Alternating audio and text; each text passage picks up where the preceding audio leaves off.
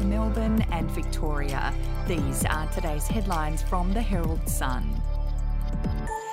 Barty has shocked the sports world by quitting tennis. Barty has decided to announce her retirement on her social media platforms, despite being number one in the world. Taking to Instagram on Wednesday, she said, "Today is difficult and filled with emotion for me as I announce my retirement from tennis. I wasn't sure how to share this news with you, so I asked my good friend Casey Delacqua to help me. I'm so thankful for everything this sport has given me and leave feeling proud and fulfilled. Thank you to everyone who has supported me along the way. I'll always be grateful for the lifelong memories we created together." If you would like to read more on that story today, you can take out a subscription to the Herald Sun at heraldsun.com.au or download the app at your app store. The federal government will spend $875 million upgrading military bases around Australia next year as it heads to an election in May, with defence and national security as a core component of its campaign. Barracks, ports, airfields and communication stations across all mainland states and the Northern Territory will benefit from the investment, which will see up to 1,660 jobs created during the construction period. Most of those jobs will be created in the communities which host Australian Defence Force bases and training facilities. We'll be back after this.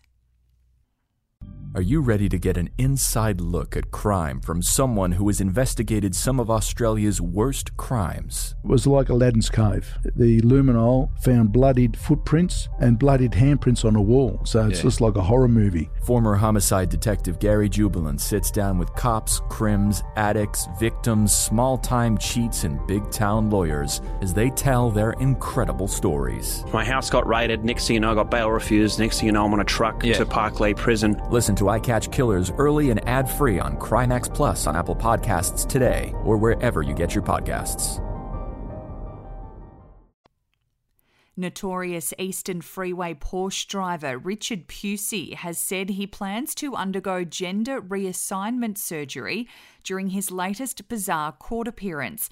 The 44-year-old represented himself via video link from prison at the Sunshine Magistrates Court on Wednesday, after he allegedly posted a picture of a dead police officer from the freeway crash in an online review of a Melbourne Porsche dealership. During an argumentative appearance, Pusey, dressed in prison greens and with a blue towel wrapped around his head, told the court he's looking for a hospital so he can transition genders. And more than 2/3 of Victorians believe young people who don't currently own a home may never be able to buy due to high costs. Data from the Property Council of Australia, released exclusively to the Herald Sun as part of a new national housing affordability campaign, has revealed 60% of Victorians say property prices will be one of the most important issues that will ultimately decide their vote in the upcoming federal and state elections. It also found almost 70% of Victorian voters fear young people will never be able to buy a home, while 71% believed that for some people the only way they'll get to own a home is through financial support from their parents. Those are your headlines from the Herald Sun. For updates and breaking news throughout the day, take out a subscription at heraldsun.com.au. We'll have another update for you tomorrow.